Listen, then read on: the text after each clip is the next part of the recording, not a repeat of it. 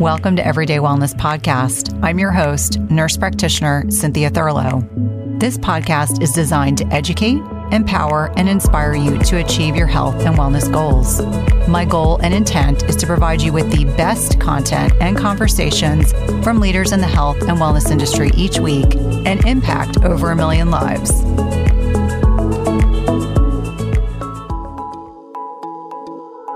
Today, I had the honor of connecting with Dr. Kelly Casperson.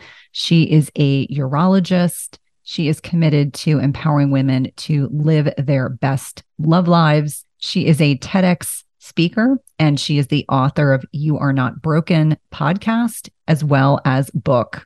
Today, we dove deep into the influence of Hollywood on the lack of education regarding bad and good sex, the role of parenting, why sex ed isn't taught in schools, the impact on the paradigm around female physiology, the lack of education about sexuality in med school and in her education, the role of hormones, hormone replacement therapy, why boomers should be pissed, oral contraceptives versus HRT, bridging behavior in the bedroom to lead to better sex, changes to the genitourinary system with age, and so much more. This has absolutely been one of my favorite recent podcasts. Dr. Casperson is an incredible resource. She also has an incredible podcast as well as recent TEDx talk.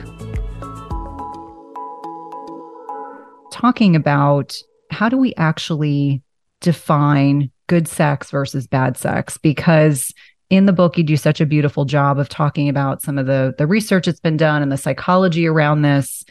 And I think for a lot of people, they're on autopilot. They don't even recognize that what is their norm doesn't have to be that way. And so as a clinician, having the opportunity to speak to, men and women, what do you think actually defines good sex or bad sex? Like, what is it? Is it heavily influenced, I would imagine, by societal norms, by what people see in the movies, by what they see if they engage in watching pornographic material or just in conversations with their peers when they're younger?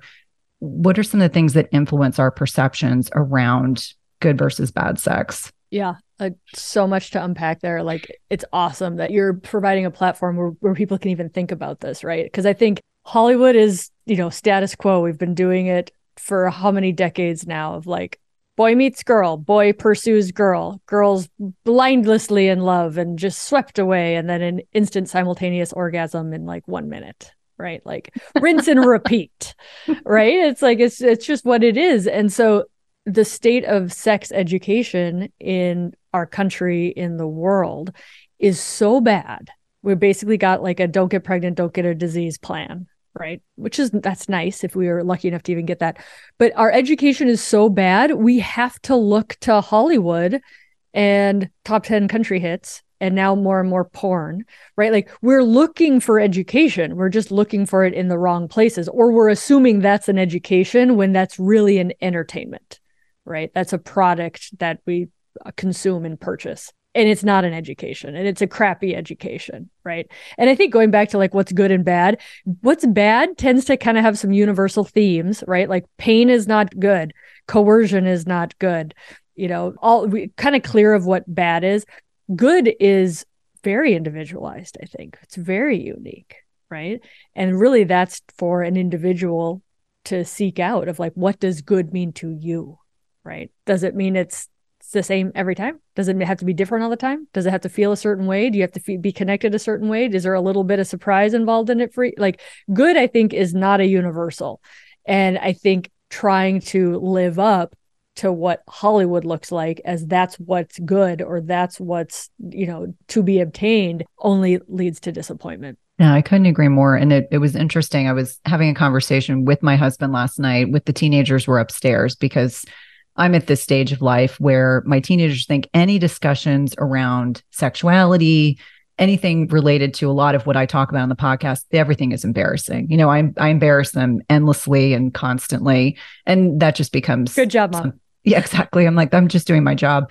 But I was saying to my husband, I was like, when I was reading your book, 17 states mandate sex ed, 17 out of 50.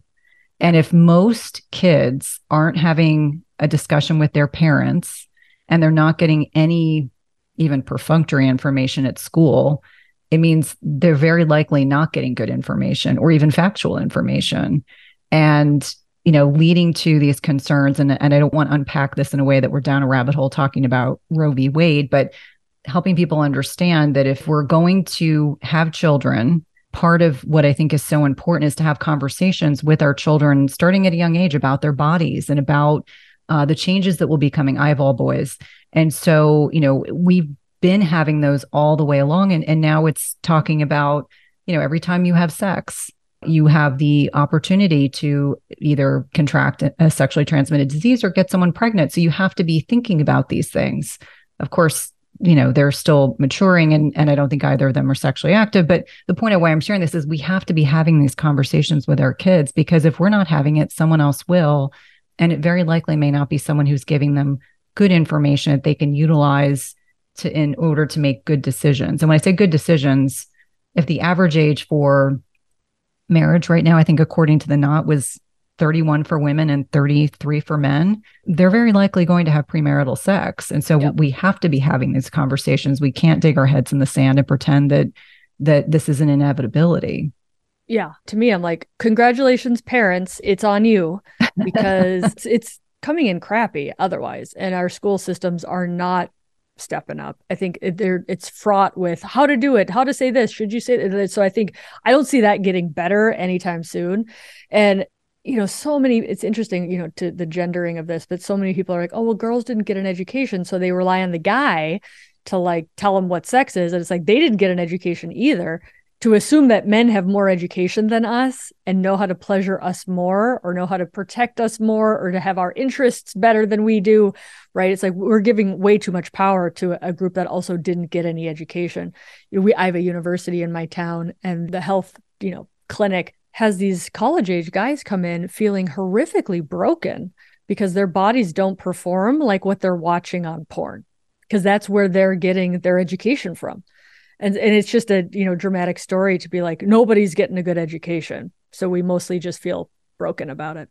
Yeah. And I think, the title of your book and your podcast is so telling, because I would imagine that most people, if they are looking at either Hollywood or social media, or they're looking at pornography, no one can live up to that ideal. Like, that's not realistic in terms of just the physiology. Maybe a male can have an orgasm faster than a female, but, women, it's not necessarily, as you say, PIV sex, penis in the vagina. And I said to my husband, have you ever heard that? And he's like, PIV, what does that mean? So we had this whole conversation. I was like, this terminology that I think is so descriptive, but also very appropriate, because if we're not helping young adults and children like learn about their bodies as they're getting older, we want to have at least some accurate control over information that they're getting, so that they then feel comfortable about having conversations with their partner, whomever that might be, and with their physicians or their nurse practitioners, so that they can advocate for themselves. Because unfortunately, I think most people figure this out like stumbling and fumbling along until maybe they figure out, what was it, the Seinfeld episode? Like, I'm really dating myself. Seinfeld, the master of your domain. Uh-huh. And it was all the characters figuring out like how quickly or how frequently they could figure out what works for them. But it's like, even the concept of talking around masturbation is so, it's so stigmatized, and yet it shouldn't be. It's just a very natural reflection of human sexuality, but also something that most people aren't comfortable talking about. Maybe they are in a physician-patient relationship, but certainly not amongst friends. I mean, I can't think ever of having a conversation with a girlfriend about surrounding these kinds of things. Yeah. I mean, the good news is I think it's getting better. But again, it might be the circles I hang out in. I went out to dinner. Like, people are like, I have a podcast about sex, right? But like, and two girlfriends were talking about like their travel vibrator, and this one's just for their suitcase. And I'm like, okay, we're having this conversation now, right? So I do think it's getting better. I do like that we've kind of labeled PIV sex and given it a name, because when you do that, then you realize, oh, maybe there are other things that aren't PIV sex that could equally be as valid of something to do, right? Or something to have. And it's like, when we just defaulted penis and vagina as what sex is, it's like, no, it's one card. That's one card. And you can do all these other things. Really kind of can open things up for people. Well, and it's interesting. Friends of mine that are educators that are dealing with middle school or high school students have talked about how in certain cultures, if you don't have PIV, then you're still a virgin. That the thought process is that's the holy grail. And if you haven't done PIV, then then you're still a virgin. And so when they shared this with me, I was like, really? I was like, that's so interesting how that's, in the hierarchy of sexual activity, PIV is considered to be, that is what determines whether or not you are still a virgin, which I thought was fascinating. Yeah. And I mean, I put this in my book too. And like, I hadn't questioned this until I started, down just studying what I have of like, how can putting something in your vagina change who you are as a person? How can it change a label? Why is that a label? Why did that become invented? Right. And like just starting to question the whole label of what a virgin is and how it can be changed by somebody else putting something in your body is like blew my mind. Wasn't something that I ever like questioned growing up. And Lord knows I'm going to be talking to my daughters about it. Like, you're saying somebody can change your inherent worth by putting something in your vagina? Like, that's goofy. Like, it's goofy when you break it down. And you're like, the amount of control put over women and shame. And when you get down to it, you're like, you put a body part in a body part. Why are we doing that to people? And why don't men have a name change when they put their body part in something? Right? Like, why is that not as equally shameful? It's the same activity. And so it's really, and I think that's the power of being a urologist versus like somebody who just cares for women is like, I care for the men too, right? Why aren't we shaming them equally? Not that we should shame anybody, right? But it's not fair once you start looking at that. Well, and it's interesting. I'm in a unique time in my children's development where they are both in high school. And I'm very fortunate they still share a lot. And we have moments where they will share or talk about circumstances. And there was a unfortunate situation at school. There was a young woman who, and I'm going to just say that it involved several men and herself consensually, and now many people in school know all about it. And so my kids were talking around it and talking to my husband and I about it. And I said, well, why is the woman being shamed when they all seemingly, from what you've shared with me, this was all willing participants. And they just said, oh, it's different for girls. And I said, but does that make sense? If they were all consensual and all chose to do these things together, does that make sense? I said, let's kind of unpack that. Because one thing that I have done with having teenagers is impressing upon them that they have a tremendous need to be very clear, whatever they are doing with a partner, that they have complete consent and being very, direct and open about that.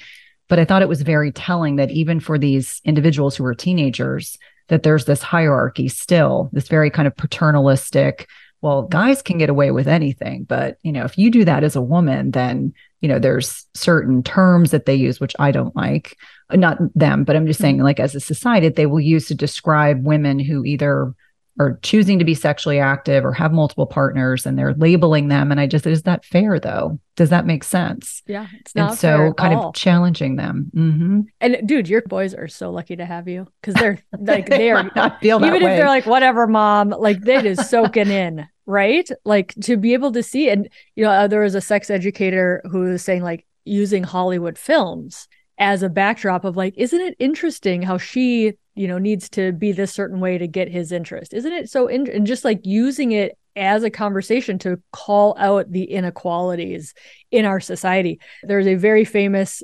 superstar who apparently is with a boyfriend and he was married or something. And she was getting all this crap for like breaking up his marriage. And I'm like, where's the crap for him? He was the one who was in a relationship and like nobody was picking on the dude. And it's like, dude, it's left and right inequality for sex all over the place. And then we wonder why we're in this predicament, right? It's like, because we need to start questioning equality in people's behavior. Absolutely. And it's interesting. Like I was trying to keep the door open as they were, because it is now turned into 3 days worth of conversation because they're still talking about it.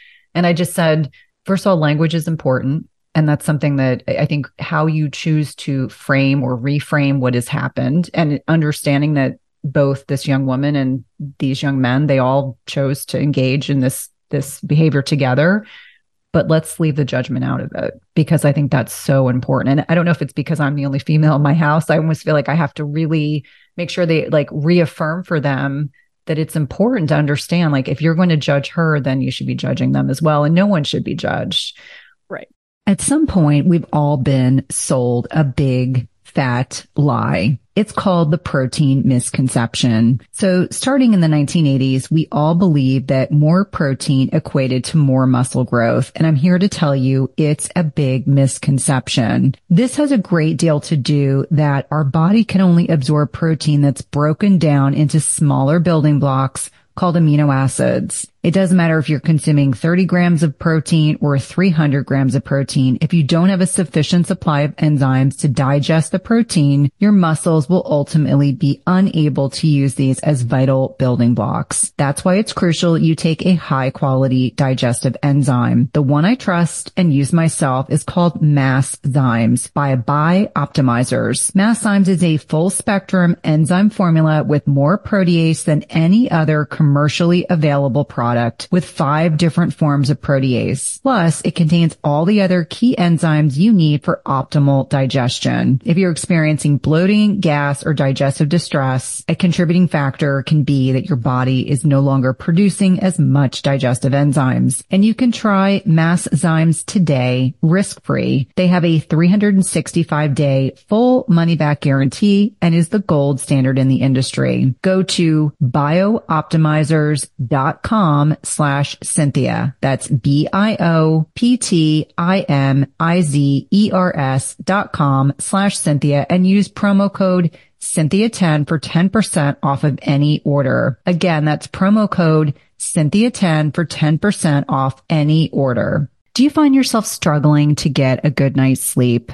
If so, you may be dealing with a hidden mineral deficiency. It is not at all uncommon in perimenopause and menopause to deal with sleep challenges. And we know that one of many contributory reasons for poor sleep can be a reduction in specific minerals that help regulate sleep quality, including magnesium, which is involved in GABA, which is our body's main calming neurotransmitter. We also know that we need potassium to create melatonin. And this is a hormone that is a master antioxidant, but is also utilized to help induce sleep.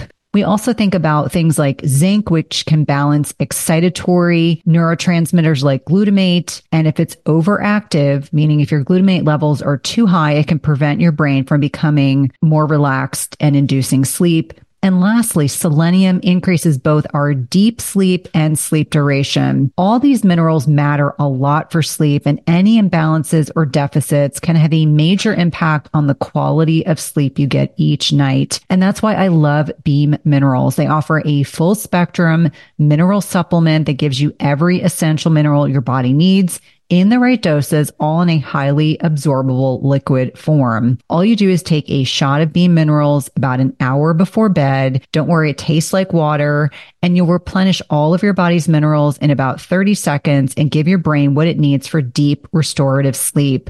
I've been using this product over the last several months. I've really been impressed with the improvement in my sleep metrics, which I like to share on social media with my followers. And if you want a simple way to improve your sleep, head over to www.beamminerals.com and use code Cynthia for 20% off your first order. That's www.beamminerals.com and use code Cynthia for 20% off your first order. So kind of shifting gears, because I think that you bring up so many good points in your book.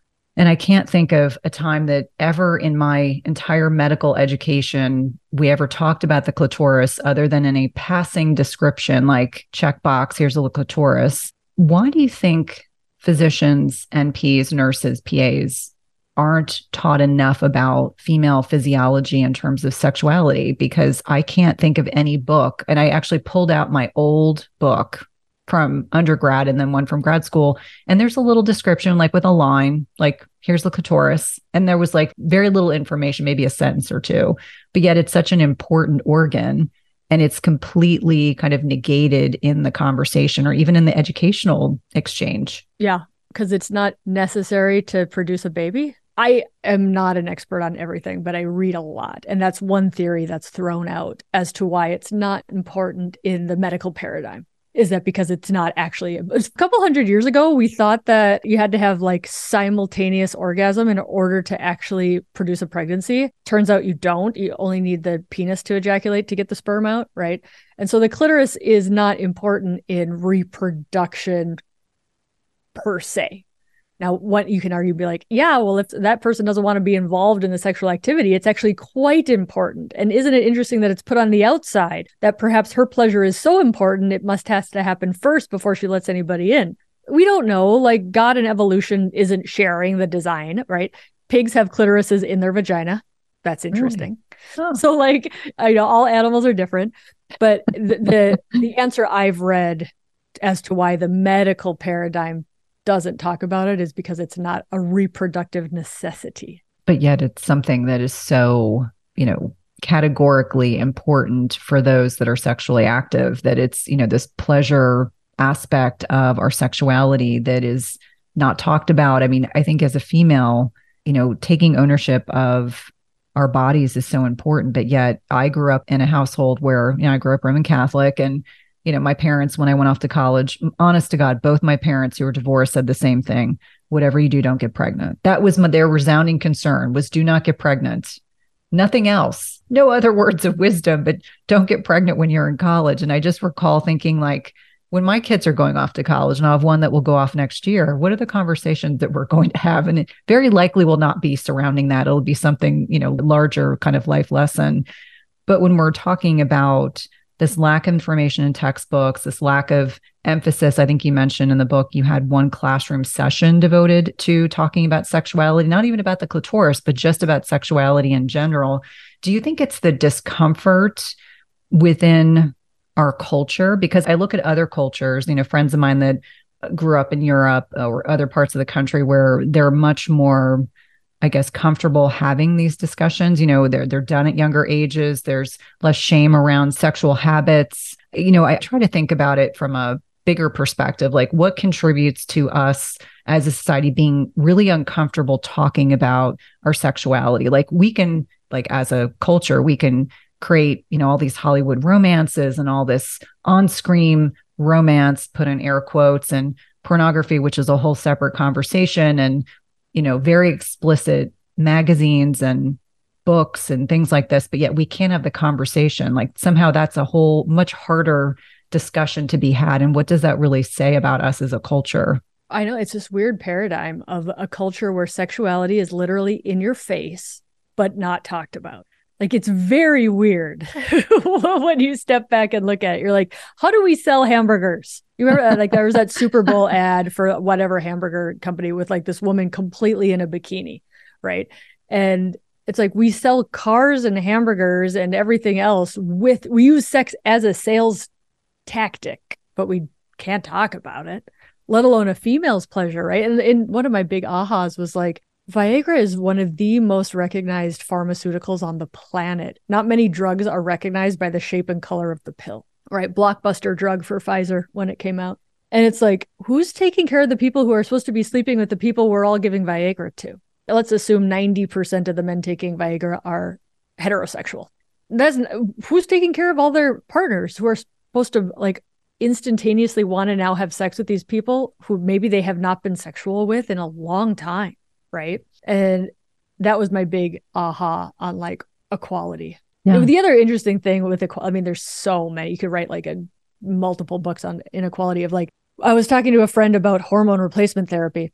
And in women right now, hormone replacement therapy is only if your symptoms are severe and bothersome enough. And sex is never talked about as a reason to be on hormone replacement therapy. What are two reasons that men can be on testosterone for symptoms? Low libido and erectile dysfunction.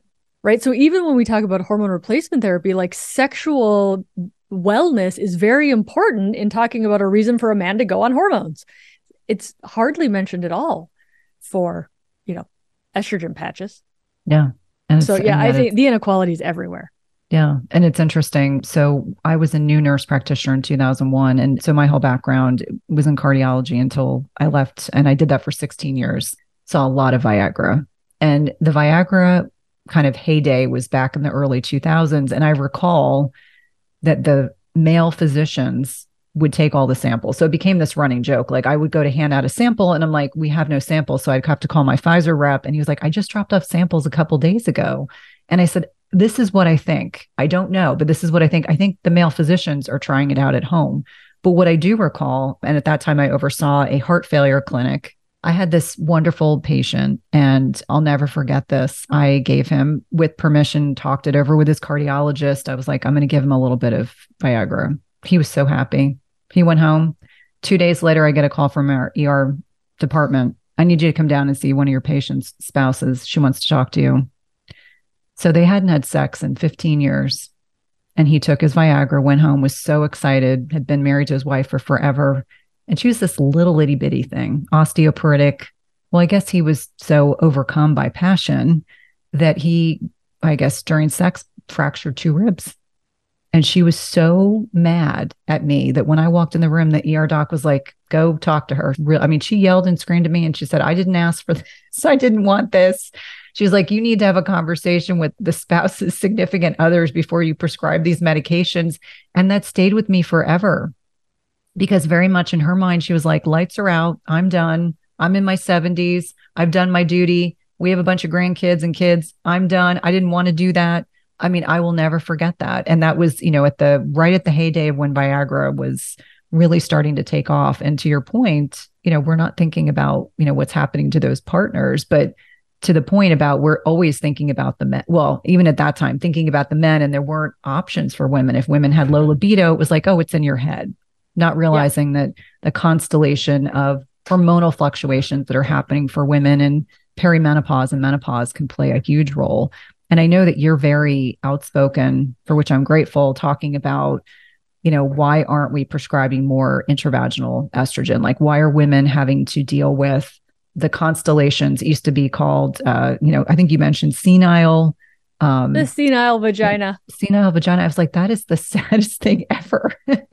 Senile vaginas, the genitourinary symptoms of menopause, which is equally unpleasant to hear. But understanding that if you're not taking care of your vagina, there are a lot of things that will happen that will make sex nearly impossible unless you are working with someone that is helping you find a solution to the problems you're experiencing. Yeah. I mean, I love pelvic hormones. They're the best. They're over the counter in multiple countries, which I just love saying, because it's like, that's how you just go into a grocery store and buy some vaginal estrogen. It's that safe, right? Which is a whole nother conversation. But the problem is women were taught over the last 20 years that something your body naturally makes kills you, which is a hell of a way to, oppress people and get them scared, right? Like, what if we told men that testosterone causes their prostate cancer? They'd all stop it immediately. Yeah. And, but it doesn't cause their prostate cancer. And so we don't call it that. Right. And I think the big one right now is, women are like, I'm estrogen positive breast cancer. That does not mean estrogen caused your breast cancer. It just means your breast cancer has some estrogen receptors on it.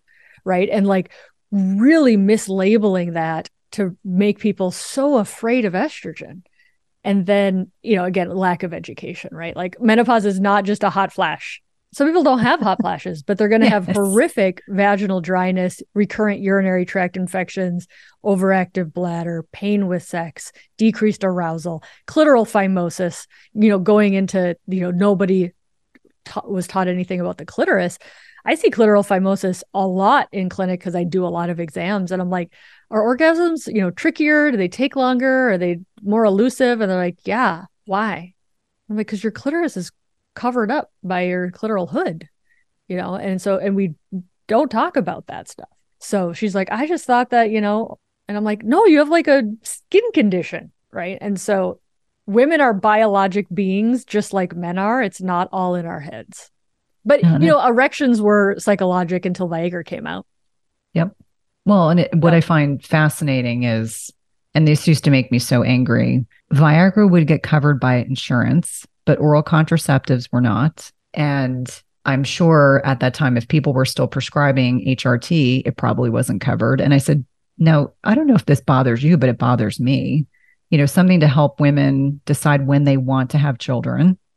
and something that supports women in terms of hormonal fluctuations that are happening throughout perimenopause into menopause. It's a quality of life metric. If women spend 40% of their lifetime in menopause, why in the world would they want to have a lower quality of life? And that, for me, having gone through this transition myself a little earlier than I expected, I read your book with great interest because my mother's generation was all taken off of hormones after WHI came out. All of my aunts, I have 5 aunts, all of them were taken off of HRT.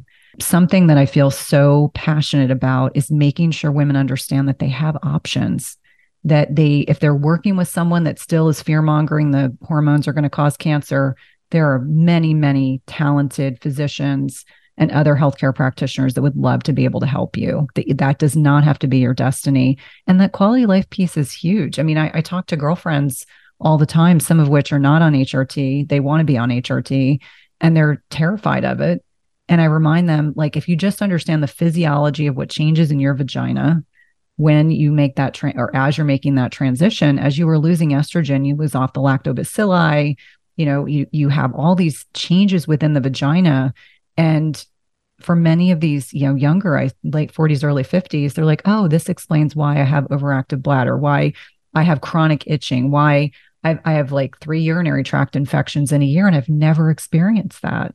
And I would say there are so many relatively easy fixes to these problems, but we still have this narrative that is so focused on making women fearful instead of educating them about their options. And, to your point, hot flashes isn't just the only thing that happens. If people understood that menopause is kind of this de facto disease state, all the inflammation that's going on below the surface, like how many thin women I see that are like, oh, I don't need HRT, I'm going to do this naturally. And I'm like, okay, that's fine, but understand what's going on below the surface because, and I'm talking more openly about this now, there was about a 6-month stretch where I was off of HRT because I was in between providers.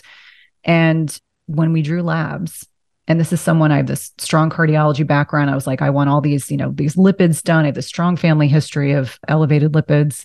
And we were doing the ApoB and LP little a and looking at particle size. And my functional medicine doc looked at me and said, holy cow, I would never know. Looking at you, I'd never know. And I said, this is why we have to talk about this, because without HRT, I am going to have so much inflammation and oxidative stress, and I'm going to end up having something happen that I don't want to have happen. So let's be proactive.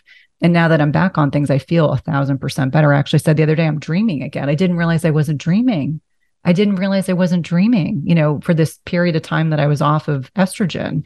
And so for me, I love your message. And I love the fact that you're opening up these conversations, because we have to continue helping women understand what their options are, helping to find practitioners that are going to be able to support what they desire to be the case. Maybe someone starts, maybe intravaginal estrogen is the gateway to HRT, and progesterone. And if appropriate, whether it's a patch or compounded estradiol or estrone, or depending on, what the formulation might be, or even progesterone, all can be very, very helpful. But to think that you have to suffer in silence, I think those days are gone, because I look at my mom's generation, osteoporotic, they've got their lipids look terrible. None of them sleep. They look fragile. And a lot of it is just a byproduct of the aging process without the benefit of these sex hormones.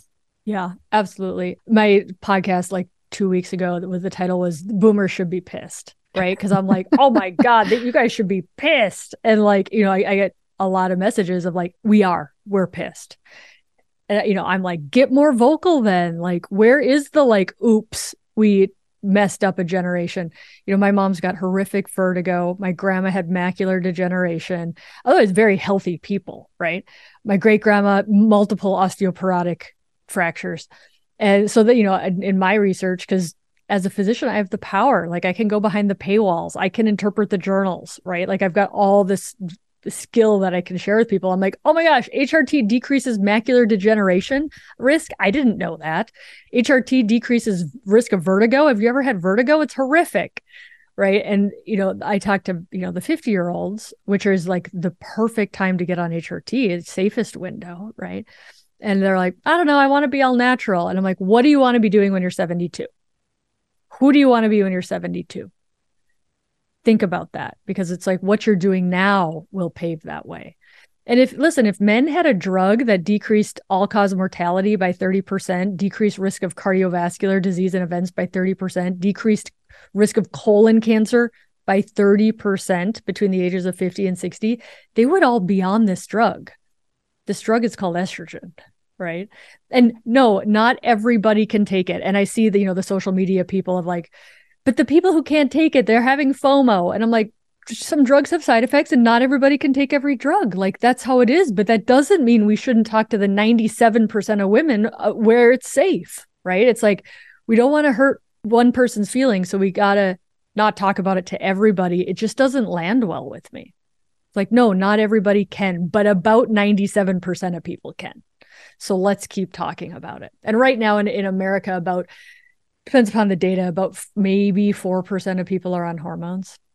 Is it that low? It's very low. It's very low. And before the WHI, estrogen was the fourth highest prescribed drug in the country. So we took about 70% of people off their hormones. That's unbelievable. I mean, I remember, because in cardiology, you can imagine you see a cross section of the population. And I remember all these women saying to me, Cynthia, I can't sleep anymore. And, back then being, a baby nurse practitioner, I was like, oh, I'll write your prescription for Ambien.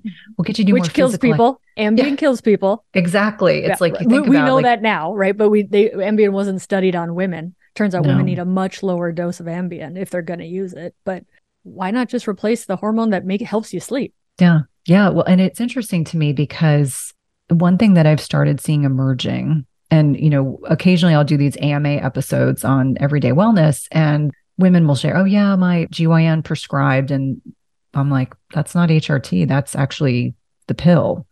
So I'm curious to know if you're seeing that same, and these are not people who need contraception. Let me be clear. They're in menopause and they're being prescribed oral contraceptives. And I'm like, well, I hate to say this, but that's not actually hormone replacement therapy. That's not actually helping you. Are you seeing that clinically? Are there women that are coming to you, or are you hearing about this on the podcast from other practitioners? Because for me, when I saw that, and it wasn't just one or two, it was more like 20 or 30 that were asking the same question. I was like, well, that's not actually HRT. You're like, what is happening? I mean, I think it's a couple of things. I think, gynecologists, primary care doctors in general are more comfortable with birth control because it's a much more common medication that they're comfortable with, right? So I'm like, okay, I can see that. Also, the risks of HRT have been grossly overblown. So we think that's way scarier. But dude, there's risks to birth control pills, like known risks. And some will argue the risks are higher than with HRT, which is actually a bioidentical and much lower dose. The experts really say around age 50, start switching off of your birth control pills and switch over to HRT. Yes, the younger people do need pregnancy prevention, right? So I always ask people, I'm like, what's your pregnancy prevention plan? Do you have one? You need one, because you can get pregnant on HRT because it's not birth control, right? It is a different chemical formula. But yeah, around age 50, because the risks of being on oral contraceptives do go up with age, clotting risk, stuff like that. So I think a lot of it's just the miseducation of how to switch people from your birth control to your hormone replacement therapy. Yeah. Because it is individualized. Yes. Oh, absolutely. And it's interesting because my best friend from high school, who never wanted to have kids, so she has been on oral contraceptives, called me one day recently and has debilitating vertigo. And I was explaining to her, I said, well, now you're 52, you're almost 53. It could very well be that it's, you're in a low estrogen state because you're on the pill, that might be exacerbating things. And so she brought that to her primary, who said, oh, that's nonsense.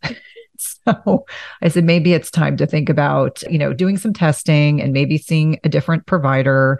And maybe it's time to make that transition, to your point, going from the, oral contraceptive pill, maybe going over to some HRT. I said, because it sounds like from some of the things you're telling me, your estrogen's probably pretty low, and that might be exacerbating some of the symptoms you're experiencing, which you don't need to experience.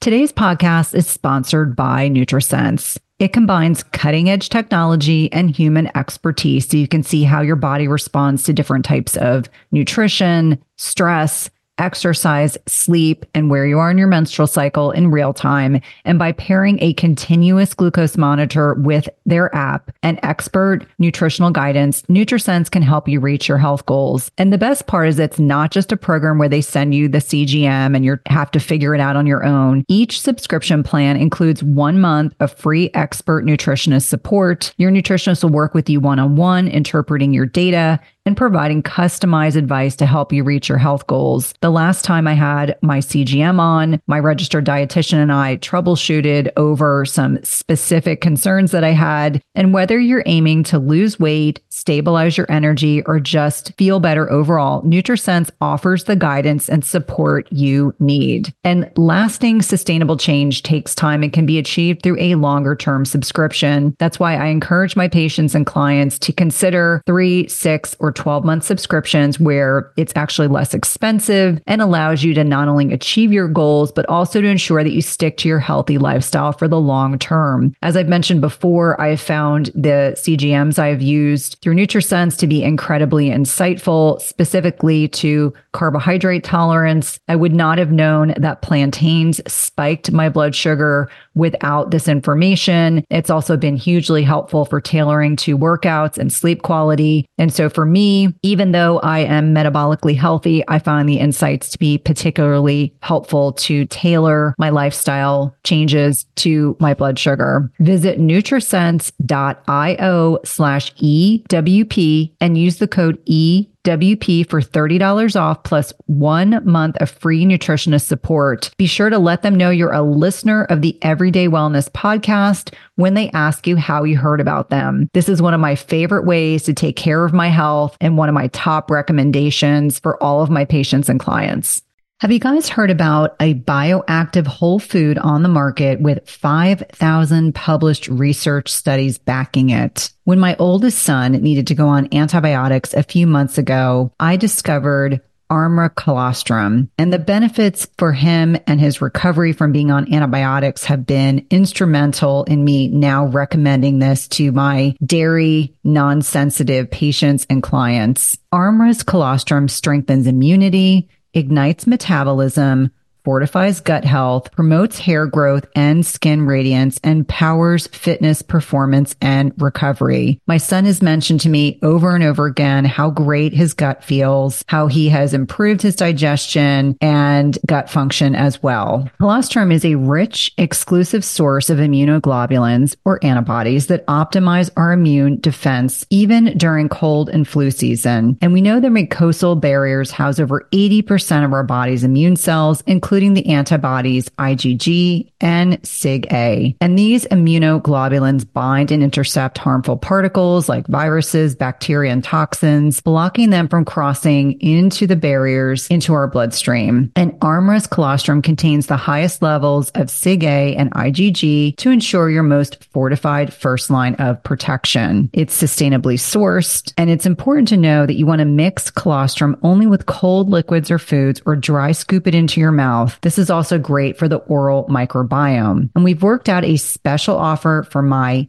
Everyday Wellness community where you can receive 15% off your first order. Go to tryarmra.com/Cynthia15 or enter Cynthia15 to get 15% off your first order. That's tryarmra.com/Cynthia15. You definitely want to check it out.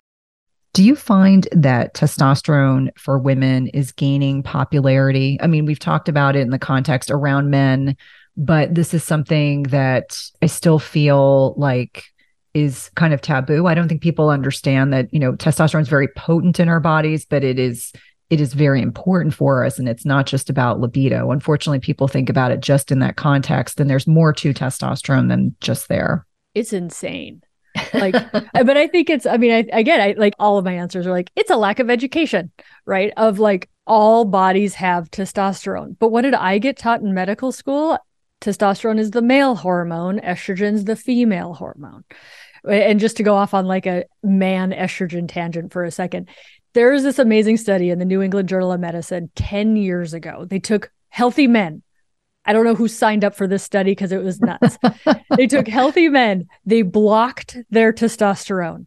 They then gave them back testosterone, but blocked the conversion to estrogen. So we got healthy men with, pharmaceutical testosterone blocking the conversion to estrogen in their bodies. What happened? Their libido went down and their ability to have erections went down because the estrogen was blocked. That's fascinating. Boom, mic drop.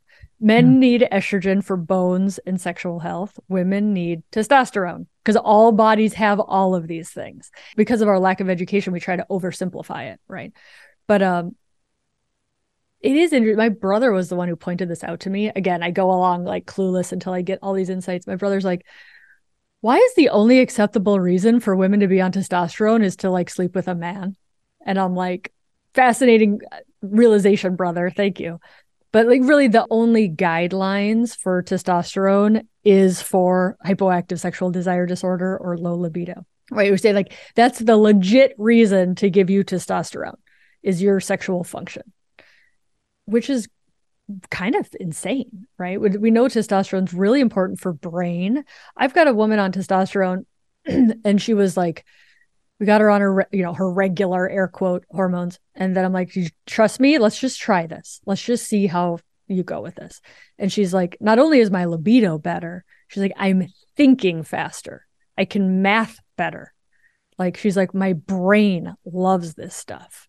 And I just think we've done a huge disservice in not studying the role of testosterone in women bodies. It depends upon where you are in your cycle, but women have more testosterone in our bodies than estrogen, which is insane. I put the little conversion in my book of like picograms per deciliter converts to, right? So estrogen and testosterone are measured in different things. And for my menopausal women now, if they come in with a male partner, I point to the guy and I'm like, he has more estrogen in his body than you do right now. And they're like, what? And I'm like, yeah, his estrogen's probably around 40. Your estrogen's 0. And I'm like, I'm just trying to get you to 40. I'm just trying to get you to match his. You'll probably feel a lot better. And it's almost a way of like, okay, well, if that much estrogen's safe in his body, it's probably safe in my body. Right. Yeah. Which again, we're catering to the male as the default, which rubs me the wrong way, but it works for some people. Yeah, no. And I think it also, like, I'm looking at my, very athletic 50-ish husband, and we're starting to have these conversations about whether or not, even at his age and stage, that he may be in a position, even though he's insulin sensitive and he exercises. But I was saying, you're probably in conjunction with his urologist. He has a male urologist who's great. And, talking to him about testosterone replacement therapy. And so my teenagers, if you can imagine, because they don't understand all the complex physiology, they're like, can't we get more? I was like, you all have plenty. You both have grown really tall. You're in this massive, anabolic phase. You got all these muscles. You're like, your skin a level of 900 is enough, honey. Correct. And they're like, we just need more. And I'm like, no, you don't. And so having these conversations about it's different, as you're getting older, it's like, it's kind of like the tires wear out on the car. You got to replace the tires to kind of get, more longevity. I said, so, sometimes people do benefit, including men, with some hormone replacement therapy. And I said, I think there should be no shame, because they were asking, well, like, mom's on it, why do you need to be on it? And I said, well, if you're optimizing things, and that's what I think many of us are looking to do, is optimization, where you feel good, you sleep well, you have plenty of, energy, you have an interest in sex. I always say, like, that's, it's one thing when people will say, I just had a baby, I'm exhausted, I don't want to think about sex. But when your kids are older, if you have no interest or desire, or you don't even think about sex anymore. And I have girlfriends that will say to me, I don't even think about sex. And it's not that they don't love their partner. And so helping to find that disconnect. And so when you're working with your patients and you're working with a couple and they're saying, like, I love my partner, I want to desire my partner, there's just a disconnect, where do you start from? Are you looking at hormones as a starting point? Are you talking to them more about, connection and taking time for arousal? What are the things that you're usually working on? Yeah. I mean, I think it's a very good point. And it's so hard in the, traditional Western medical system of 15 minutes, fix my desire, right? And you're like, especially if and I'm stereotyping, right? Men have low desire too. But like if a man brings a woman in and he's like, she's broken, fix her desire. And I'm like, well, you're the first problem, right? Like that's not sexy at all. But thank God I wrote a book and have a podcast now, because I can't explain, because again, going back to like how little sex ed we get, right? Of like, are you involving the clitoris? How aroused are you before you put something in your vagina? How much are you guys prioritizing everybody's pleasure as equally important? Right? Are you in marital counseling? Maybe this is your body saying, don't sleep with this person right now. Right? Like there's so many different, is she doing more of a share of the household work than he is? Is there inequality in the relationship? Right? Is she carrying more of the cognitive stress burden than he is? He's all relaxed and ready to have sex. She is not relaxed at all. Right? And so like there's so much to that and desire in a sex life. Again, biopsychosocial, right? But if they're like, we are great, the kids are out of the house, we are chill, it's just not how it used to be, blah, blah, blah, blah. You're like, maybe it's a hormone thing. But I always say with hormones, I'm like, hormones can help. Sometimes hormones are where it's at, but hormones will not fix a lot of that biopsychosocial stuff.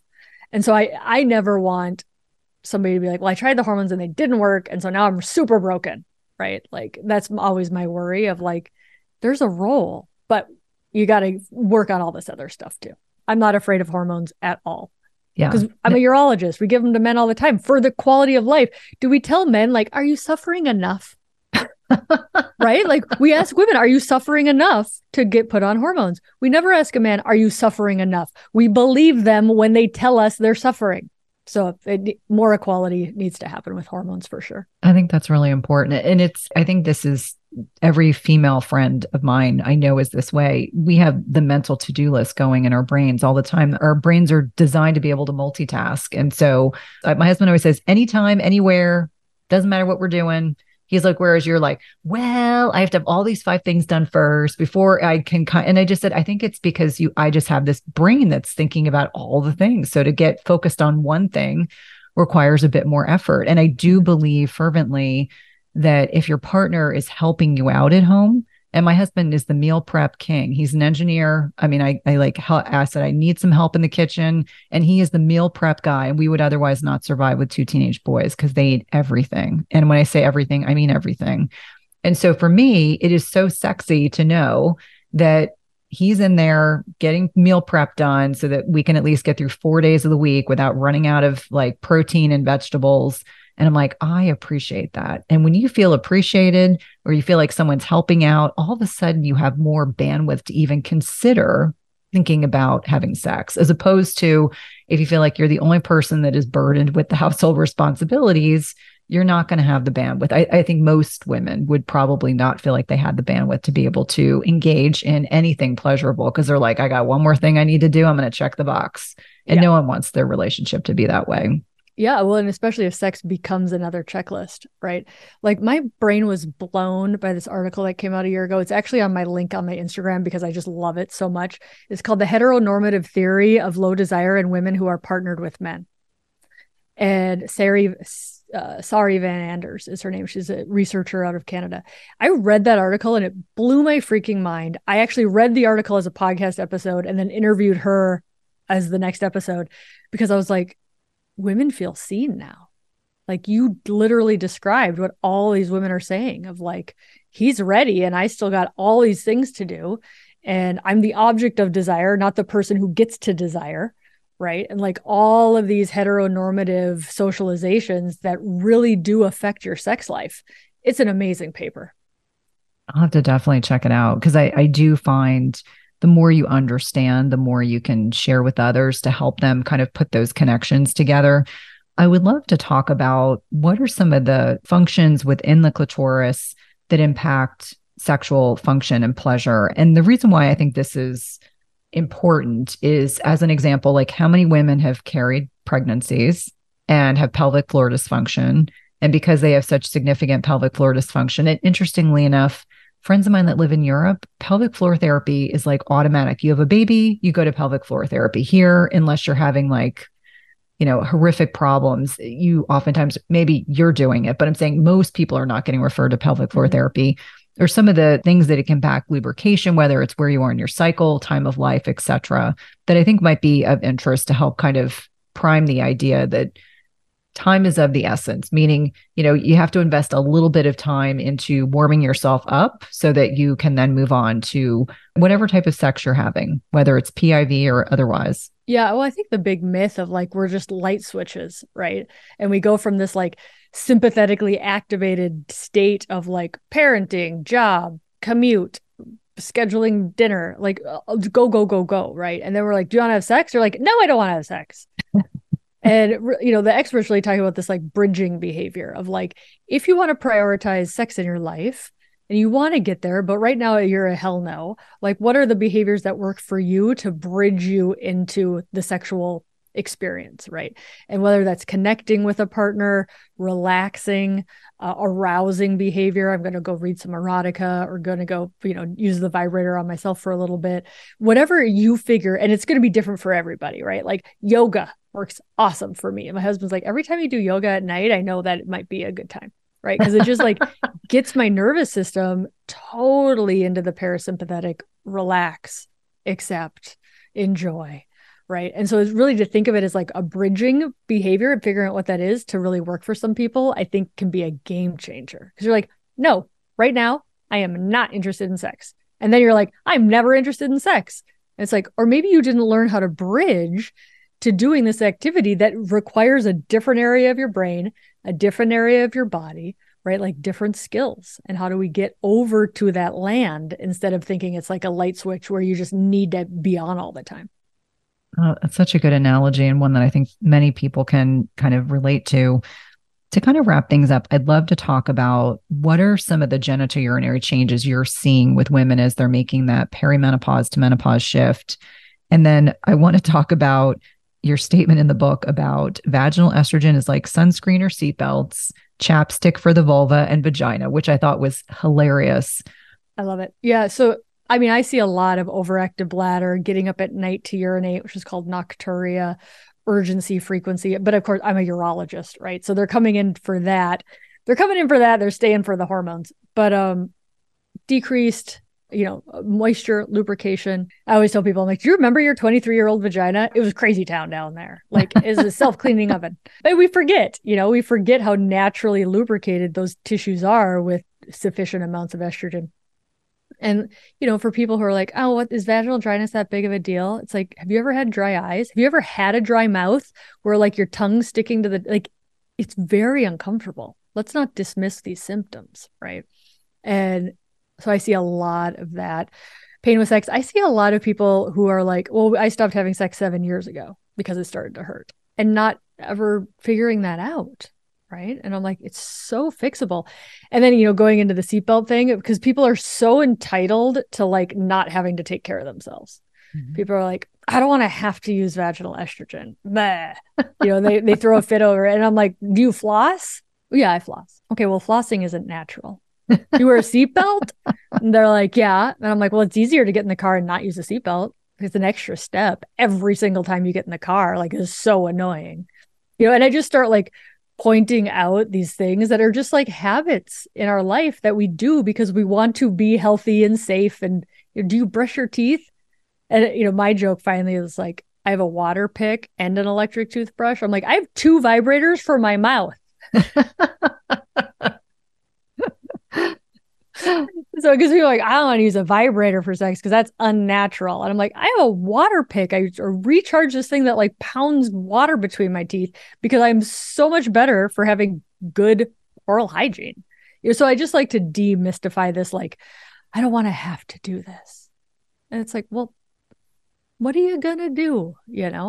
We do things to take care of ourselves. Let's be glad we're living this long. Well, and it's finding that reframe. So for every, negative thing they're saying, it's like find the reframe of, okay, let's think about this differently so that we understand what we're actually doing is X. We're protecting our lives. We're protecting our teeth. We're being proactive so we don't end up developing urinary tract infections. And what's interesting to me is how many women that I reflect back on, probably 50s, 60s, 70s, that I saw in cardiology that were on multiple antibiotics. Like they had an allergy to every antibiotic known to man because by that point they had chronic recurring UTIs, around the clock. They got up 2 or 3 times a night. And of course, in cardiology, we're thinking, oh, is it because they're in a little bit of heart failure?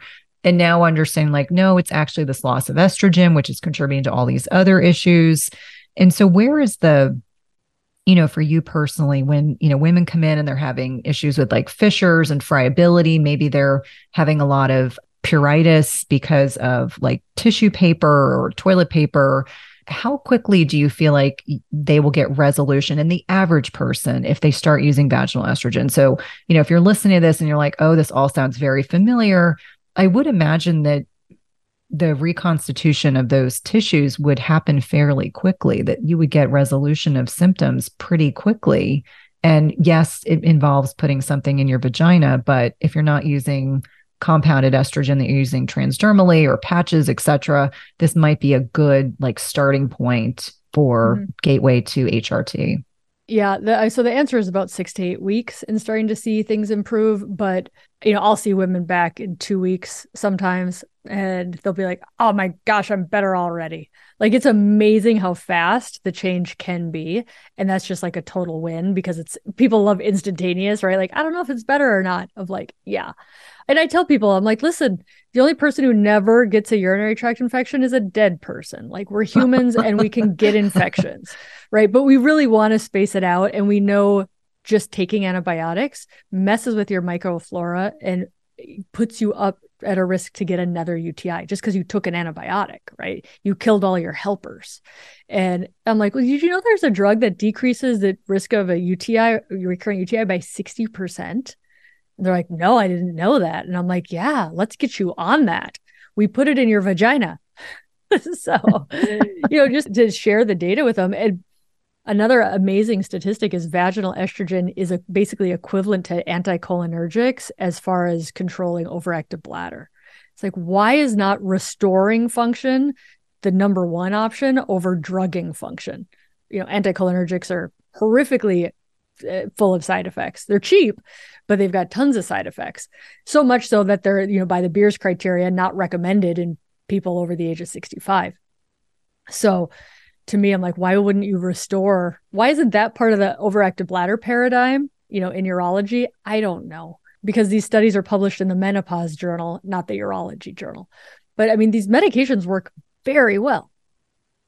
And I think it's really important for people to understand. So if you're suffering with chronic UTIs, or you've got overactive bladder, or you're getting up, multiple times a night to sleep. I mean, I always start with, cut down on your fluids after 6 o'clock, and then trying to figure this out. And it's amazing to me when women come through programs, I can tell without question, without even looking through their entire intake, who's on HRT and who is not, just based on how well they are doing in terms of like energy and sleep quality. And, sleeping through the night, which, you don't realize how wonderful a blessing it is to sleep through the night until you don't sleep through the night. And then you're like, okay, my whole perception of the world has changed now. This has been an invaluable conversation. I would love to have you back on the podcast again. Please let my listeners know how to watch your TED Talk, how to purchase your book, or listen to your amazing podcast on iTunes. Absolutely. So the TED Talk is called Why Adults Need Sex Ed. If you just Google TEDx Casperson, it pops up. It pops up for me when I just Google that. The website's kellycaspersonmd.com. Podcast is You Are Not Broken. And the book you can get on Amazon, also called You Are Not Broken. Stop shooting all over your sex life. I love it. Thank you again. Thanks for having me. If you love this podcast episode, please leave a rating and review, subscribe, and tell a friend.